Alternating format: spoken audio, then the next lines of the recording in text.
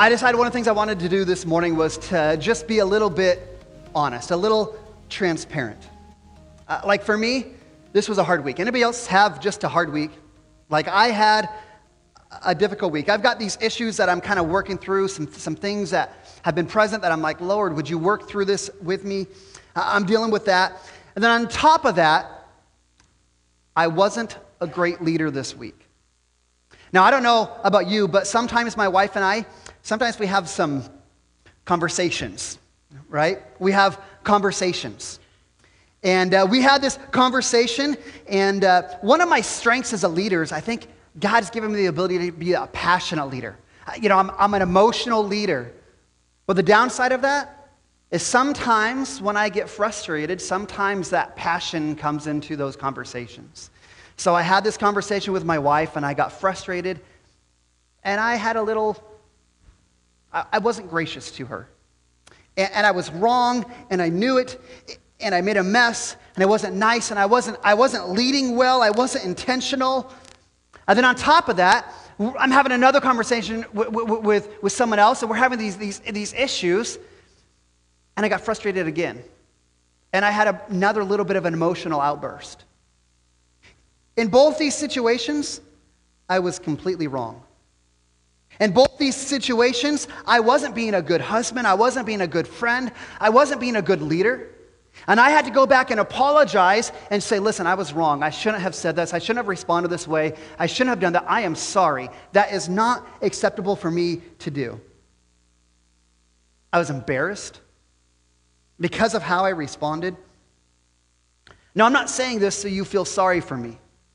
I'm saying this because I want to acknowledge, I'm not all God has called me to be yet.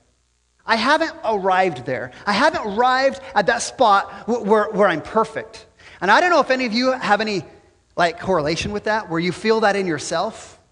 I know I'm supposed to be better, but I still have maybe some of these things that I still struggle through. I'm still wrestling with. I think the Apostle Paul said he had a thorn in the flesh that he could not get rid of. Maybe some of you would say, yeah, I know exactly what you're talking about, Pastor. I don't mean to go dark here. But there's times when I go through situations like this week, and my thought process goes, okay, how are you going to be remembered? When your days on this earth are fulfilled, Kevin, how are you going to be remembered? Now, I hope I'd be remembered as being a good husband. I hope that I'd be remembered as being a loving father. I hope that I'd be remembered as being a charming, handsome, funny, wise pastor. I hope that I'd be remembered as the guy who planted Restoration Church and loved the church well. But if I'm going to be honest, I also could be remembered as the guy who sometimes couldn't control his emotions. I could be remembered as the guy who ate too many no-bake cookies. The guy who sometimes was a little bit too selfish. You think about maybe the epitaph on your grave when you die. What are you going to be remembered for? And some of us, if we're going to be honest in this room, we might be remembered as the person who worried a little too much. The person who didn't trust God enough. The person who struggled with sin and wasn't willing to overcome it. The person who had an anger problem. We could all be remembered for so many of these different things. And I wrestle with that question is, what am I going to be remembered for? Because I want to be remembered for something good. I want to be remembered as something positive. And the question is, how do we get there? How do we get to the point that even though we've got some of these issues, we're remembered for good? Fortunately, there's a couple characters in the Bible. A guy by the name of Saul and a guy by the name of David. And these guys had a lot of similarities. A lot of similarities. Both of these guys did some good things. Both of these guys were kings over Israel. And both these guys made some major mistakes. Yet, Saul is remembered as being a failure. And David is remembered as something good. And the question is, what's the difference between these two? You've got Saul and David who are very similar, Yet David's remembered in a positive light. What's that difference? What makes him different? Because I want to be like David, not perfect. Because if you're looking for a perfect pastor, you're in the wrong church.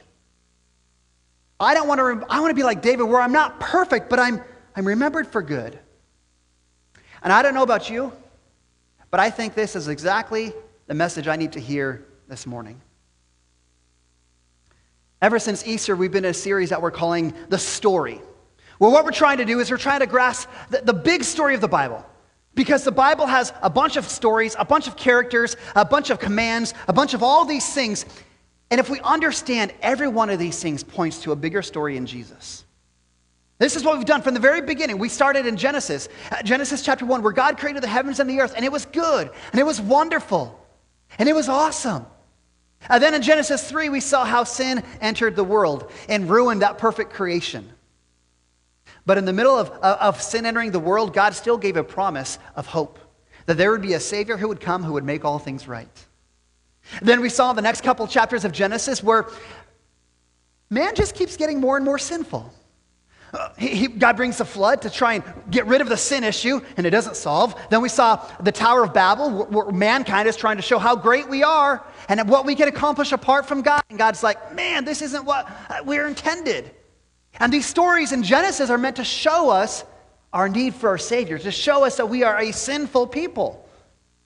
And then we get to shift it in Genesis chapter 12. In Genesis chapter 12, God made a promise to a guy by the name of Abraham. He said, Abraham, I'm going to make you a great nation.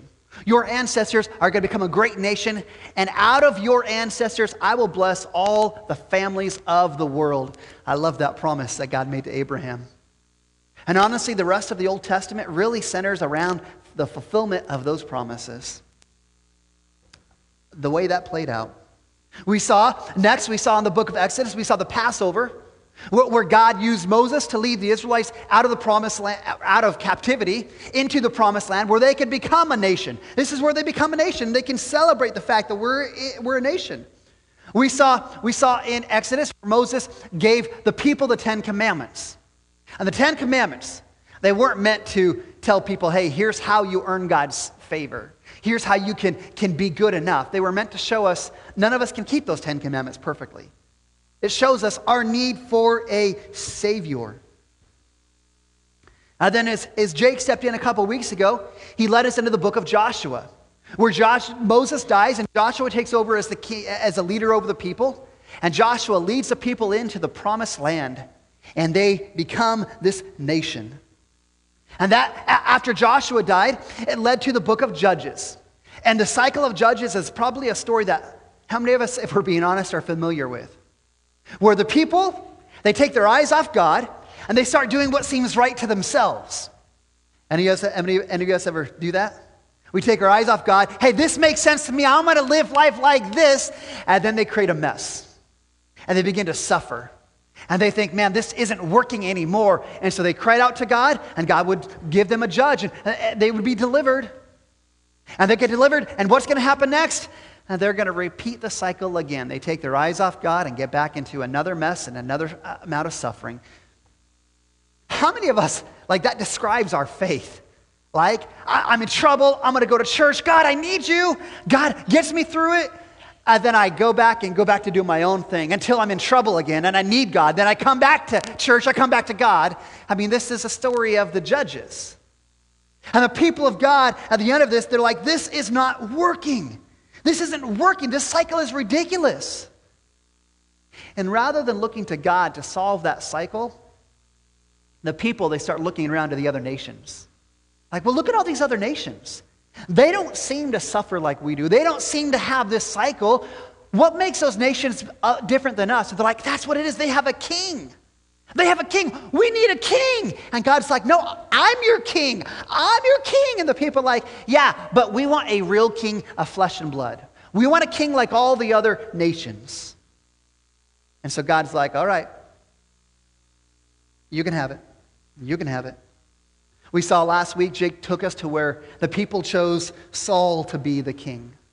And from a worldly perspective, it's a great option. He was a charismatic leader.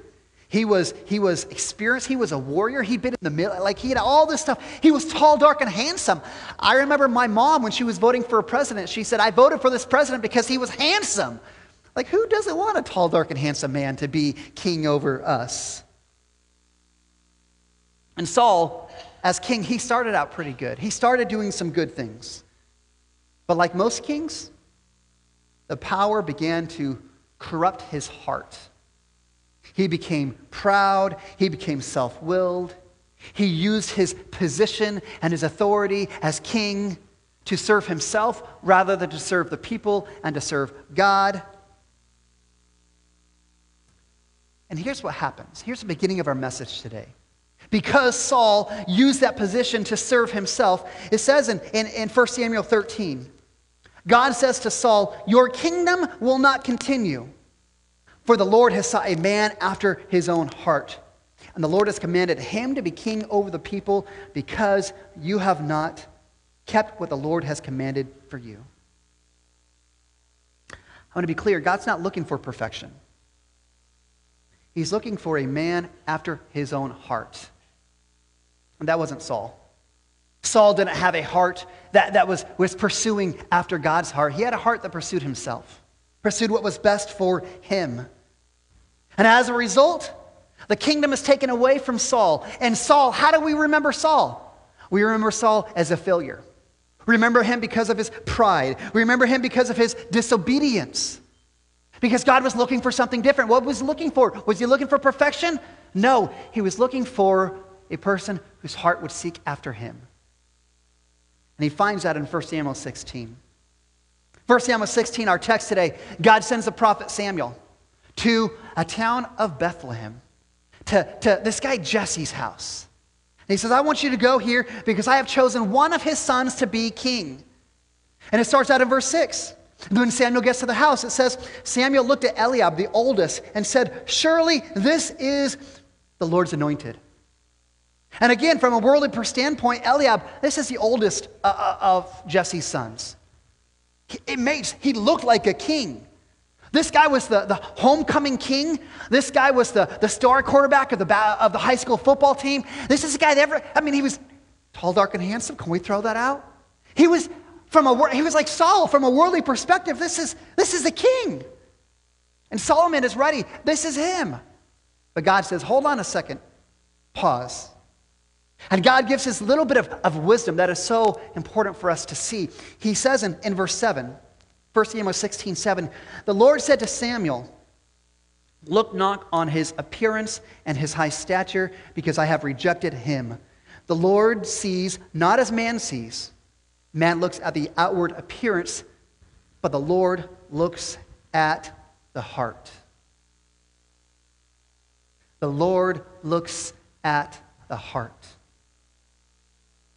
So Jesse brings out the rest of his sons. There are 7 of them. He brings all 7 out and presents them to Samuel. And the Lord said to Samuel, the Lord has not chosen any of these. In fact, Samuel asks, are these all your sons? Do you have any other sons? And Jesse responds and says, well, there remains the youngest, but behold, he is out keeping the sheep. Now, this term youngest, it really does go beyond just age, this word youngest. It really implies he was wimpy, he was skinny, he was the runt of the litter. If you can picture that, the runt of the litter, right? And he says he's not here because he's out keeping the sheep. Now, keeping the sheep, this was like the lowest job in Israel. This is maybe the equivalent of like scrubbing toilets. Or in our family, we make the youngest go pick up the dog droppings in the yard. Like this was the job you give. This was what the evil godmother would have made Cinderella do. Like this is the lowest of the lowest jobs. And verse 12 says that Jesse brought him in. And he was ruddy and he had beautiful eyes. This term ruddy, again, there's meaning behind these words. Some say that ruddy means that he was a redhead. He was redheaded and he was freckled. Others say that word ruddy means he was disheveled and he smelled like sheep. I think it means both of those things. So you can picture this disheveled little boy. And he brings them in. And it says in verse 12, the Lord said to Samuel, arise and anoint him, for this is he. And Samuel took the horn of oil, and he anointed David king in the midst of his brothers. So here's what we got. We got two men, Saul and David. Two kings, mind you. Saul is remembered for his failures. But as we understand Scripture, David is going to be honored and blessed by God. David has all sorts of things that God does in him and through him. David is remembered as the greatest king in Israel. And I look at these two and I'm like, what's the difference between them? What's going on here?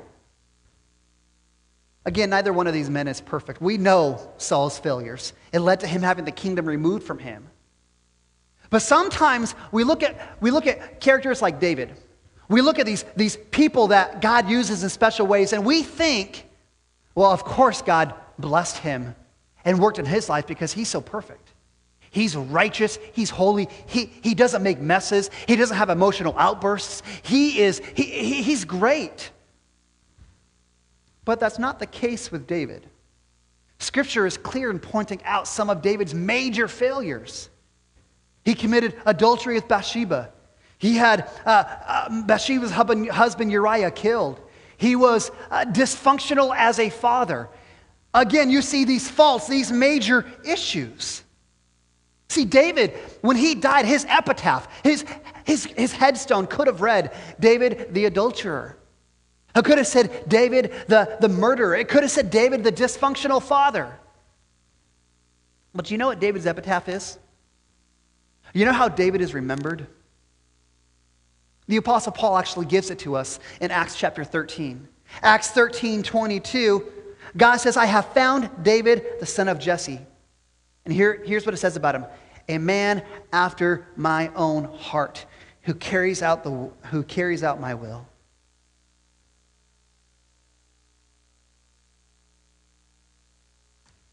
Do you know how much hope that gives a guy like me?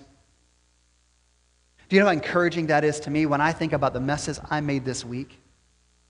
When I think about how I still want to see God do stuff in me. Because you know what that tells me? That tells me that your failures do not have to be the one-liner that describes your life. How good is that? Anybody can say amen to that? Your failures do not have to be the one-liner that describe your life. That's good. David wasn't perfect.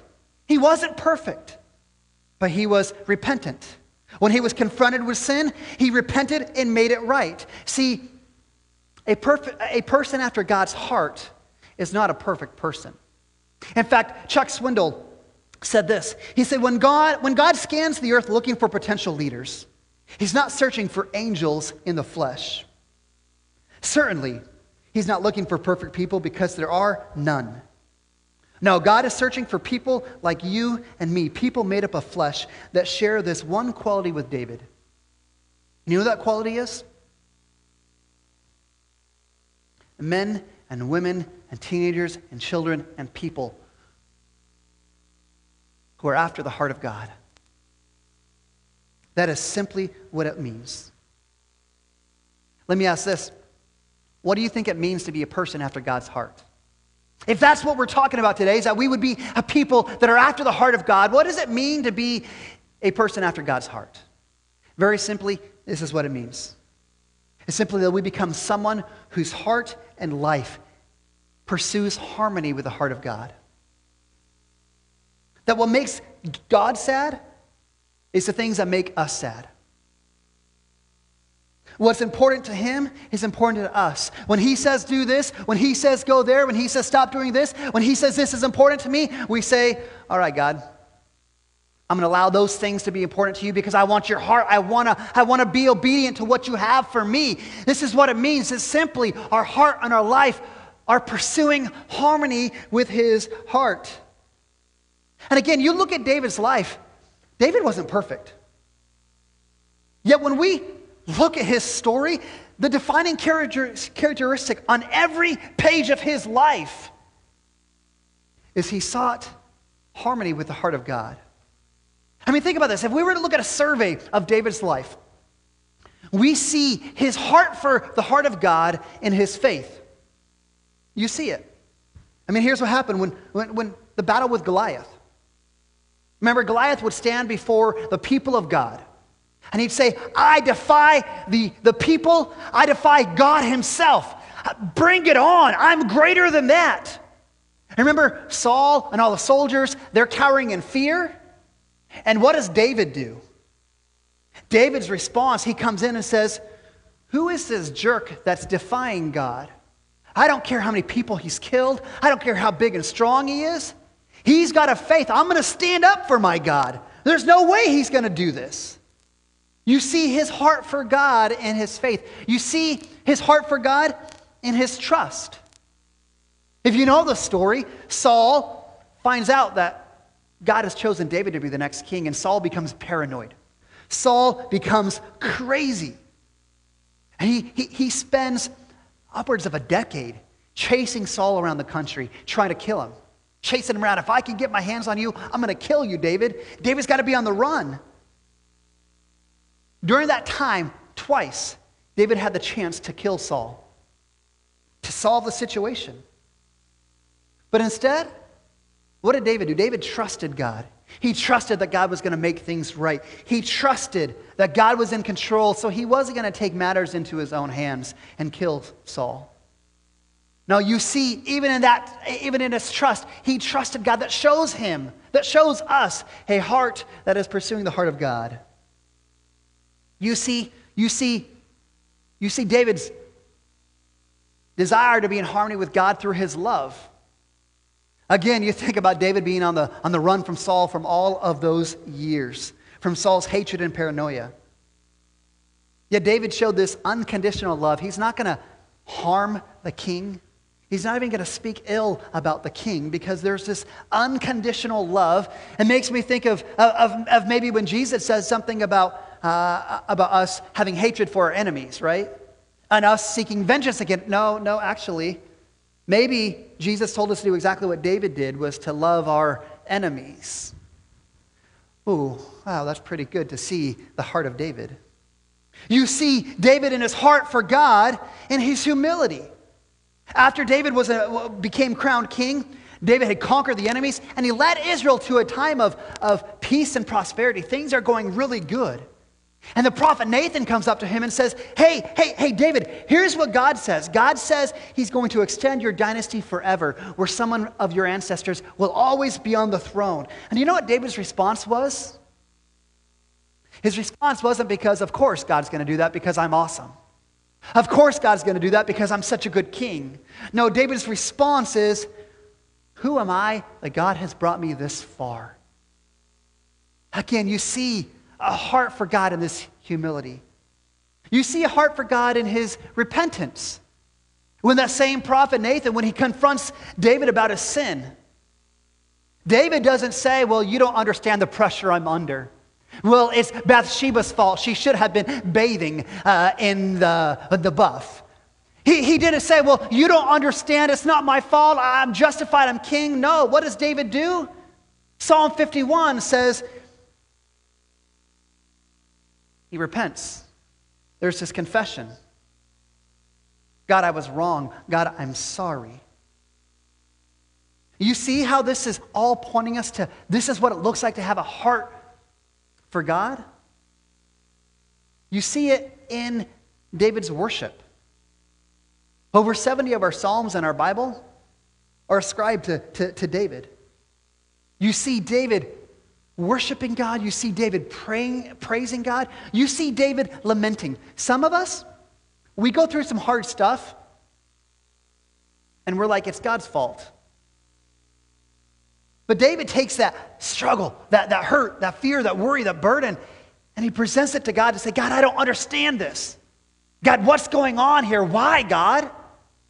Not to blame God, but to say, God, I'm struggling. I need to present this to you. I need to give this to you. You see David in his worship through celebrating before the Lord.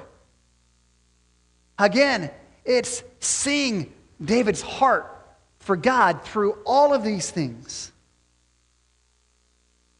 And again, I want us to see the difference between Saul and David because there's so similarities. There's similarities between these men as in general. Both of them had successes. Both of them had failures. Yet God blessed and honored David and not Saul.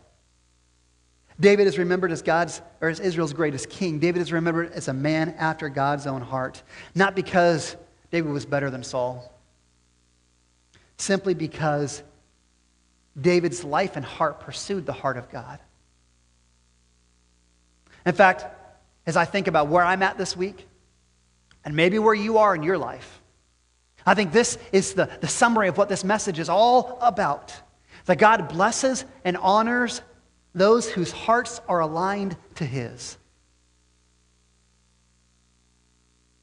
God blesses and honors those who aren't perfect. He blesses and honors those who make mistakes. He blesses and honors those simply whose hearts are aligned to His heart. And again, for me today, I want to be like David. I want to be remembered like David and not Saul. I want to be remembered for something good. And the question is how? How do I become a person after God's heart? Because I'll tell you, like I hear this message, I'm like, I totally get this. Like God blesses and honors, we need to have a heart for God, but how do I get a heart like that? Because my week this week, I'm like, is it even possible? God, I'm struggling with this. I'm struggling with myself. Is it even possible, God, for me to have a heart for you? And here's the good news. I don't think David was born with a heart for God. No, I think he grew into that. In fact, when we look in Scripture, I think most of our heroes in Scripture are people who weren't born naturally with a heart for God. They're people that God grew their heart into a heart for Him. And so what I want to do this morning is, as we kind of bring this to a close, is I want to look at the story that David is most known for. What's David most known for? David and Goliath, right? He defeats Goliath. I want to look at the story of David and Goliath and see a few things that show us how he grew into a person after God's heart. Because I think those things become application points for us. That as we sit here and say, God, how could I be remembered like David? How could I be remembered for the good instead of the bad? These are the application points to say, here's how we grow into a man or woman, a person after God's heart. Number one, like David, we've got to take our confidence and our strength from the Holy Spirit.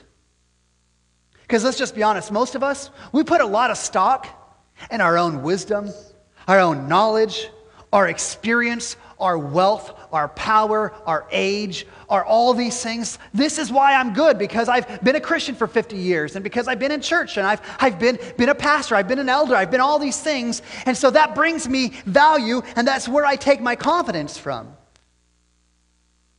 But look what it says right after Samuel anointed David as king. 1 Samuel 16, verse 13. It says, from that day, the Spirit of the Lord rushed upon David. See, his confidence and his strength and his wisdom, it didn't come from his own understanding. It didn't come from him saying, well, I just think I see things right, and I'm going to do things the way I see them. No, they came from the Holy Spirit. And you contrast that with Saul. You contrast that with the cycle of the judges. What did the people do? Did what seemed right according to their own eyes, according to their own strength, their wisdom, their knowledge, their influence, their power, their wealth, all these different things. You know, when I think about my life, think about all the settings I've been in. I don't think I've ever been the smartest person in the room. I don't think I've ever been the most successful. I don't think I'm the best pastor. But in 10 years of leading Restoration Church, 18 years serving in full-time ministry, I think about when I've seen God do some big, powerful things. None of that came because of me.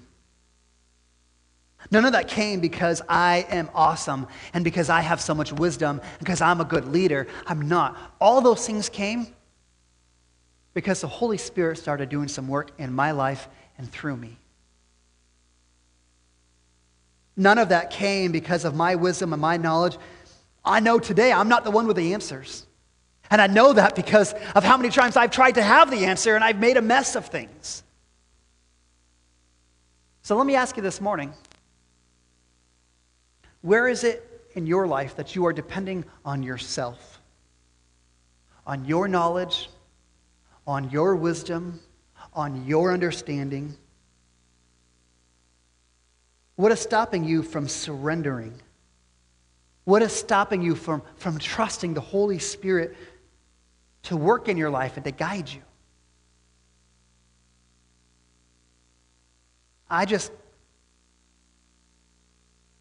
Can you imagine what God could do if we stopped relying on ourselves and started relying on Him? Could you imagine all that we would see God do? How we would see Him move? We would see the power of God in ways we've never imagined because now we're starting to actually trust Him and rely on Him instead of relying on us and our wisdom and what we think makes sense. Now, if we're going to become people after God's heart, we've got to depend on the Holy Spirit and not us. Second thing, if we're going to become people after God's heart, we've got to learn, like David, to be faithful in the small things. See, I think really where this starts is it starts when nobody is looking. In the small, insignificant things that nobody else ever sees. In fact, in that story, David's going off to fight Goliath. And he goes up to Saul and he says, Saul, I'll fight Goliath. And Saul's like, you're a runt. You're a little kid. Like, you have no experience. Why should I let you fight Goliath? And this is what David's response was. 1 Samuel 17, verses 34 and 35. Well, I used to keep sheep for my father. And when a lion and a bear, when they took a lamb from the flock, I went after them and I struck them down and I saved the predator. And then he said, if the predator turned on me, check this out. It says, I caught the bear by its beard. Aren't you glad we don't have bears with beards today? Could you imagine how scary that would be? He said, I caught the bear by its beard and I struck and killed it. See, here's David doing the job that nobody else wanted. The shepherd, the lowly job, taking care of the sheep.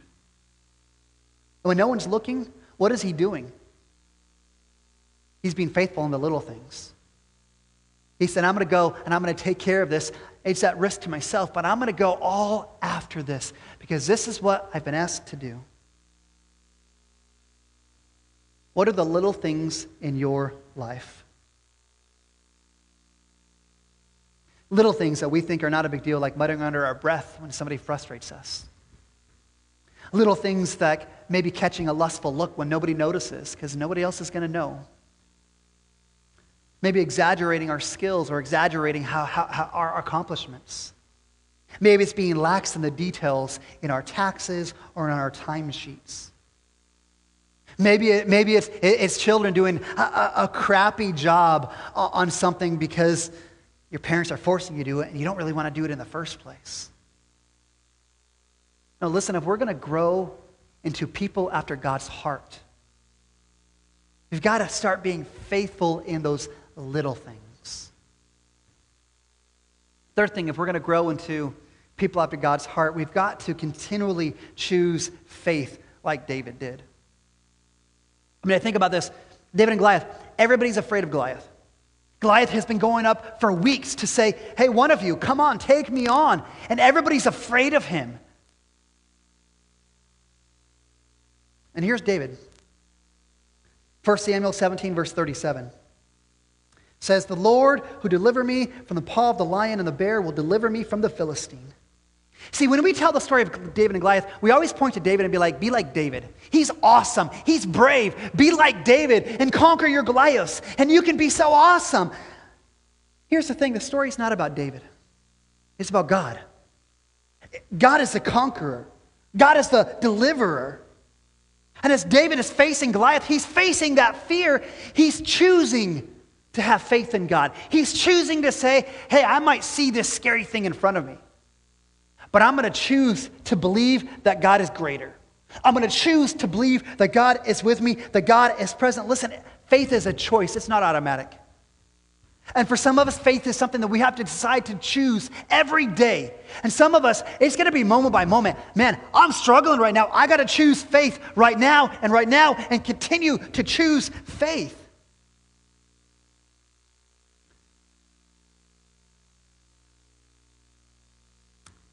In fact, there are some of us that I think we will never see God defeat our Goliaths because we're too concerned with our fear. Where is fear motivating you? What is fear or uncertainty or your desire for comfort keeping you from being obedient to what God is asking you to do? Where is it that you need to choose faith and belief and to trust? Last thing. If we're going to grow into people after God's heart, we've got to be obedient to the will of God. In fact, this might be the key to having a heart for God.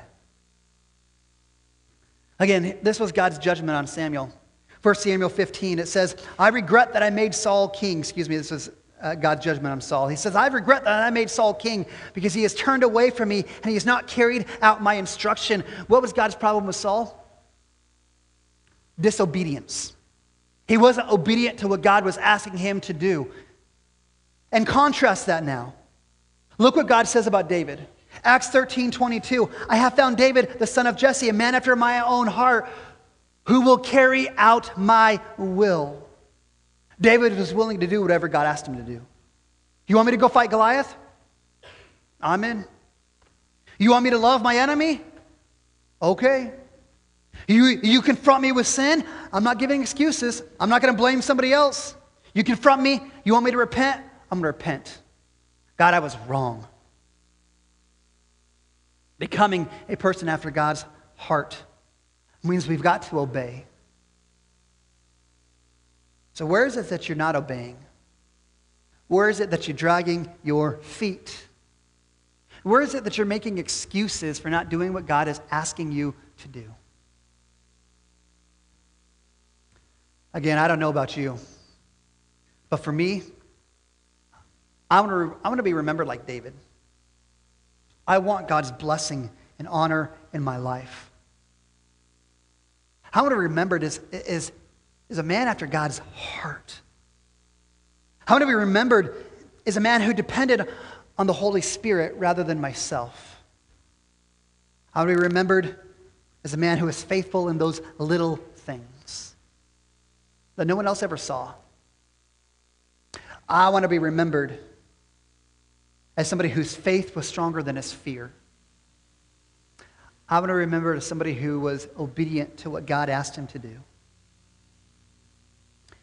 And here's the good news this morning. This is possible. You see, the people of God, they had a great king over them. David was a good king. David was a king over the nation of Israel, and he brought them peace and prosperity.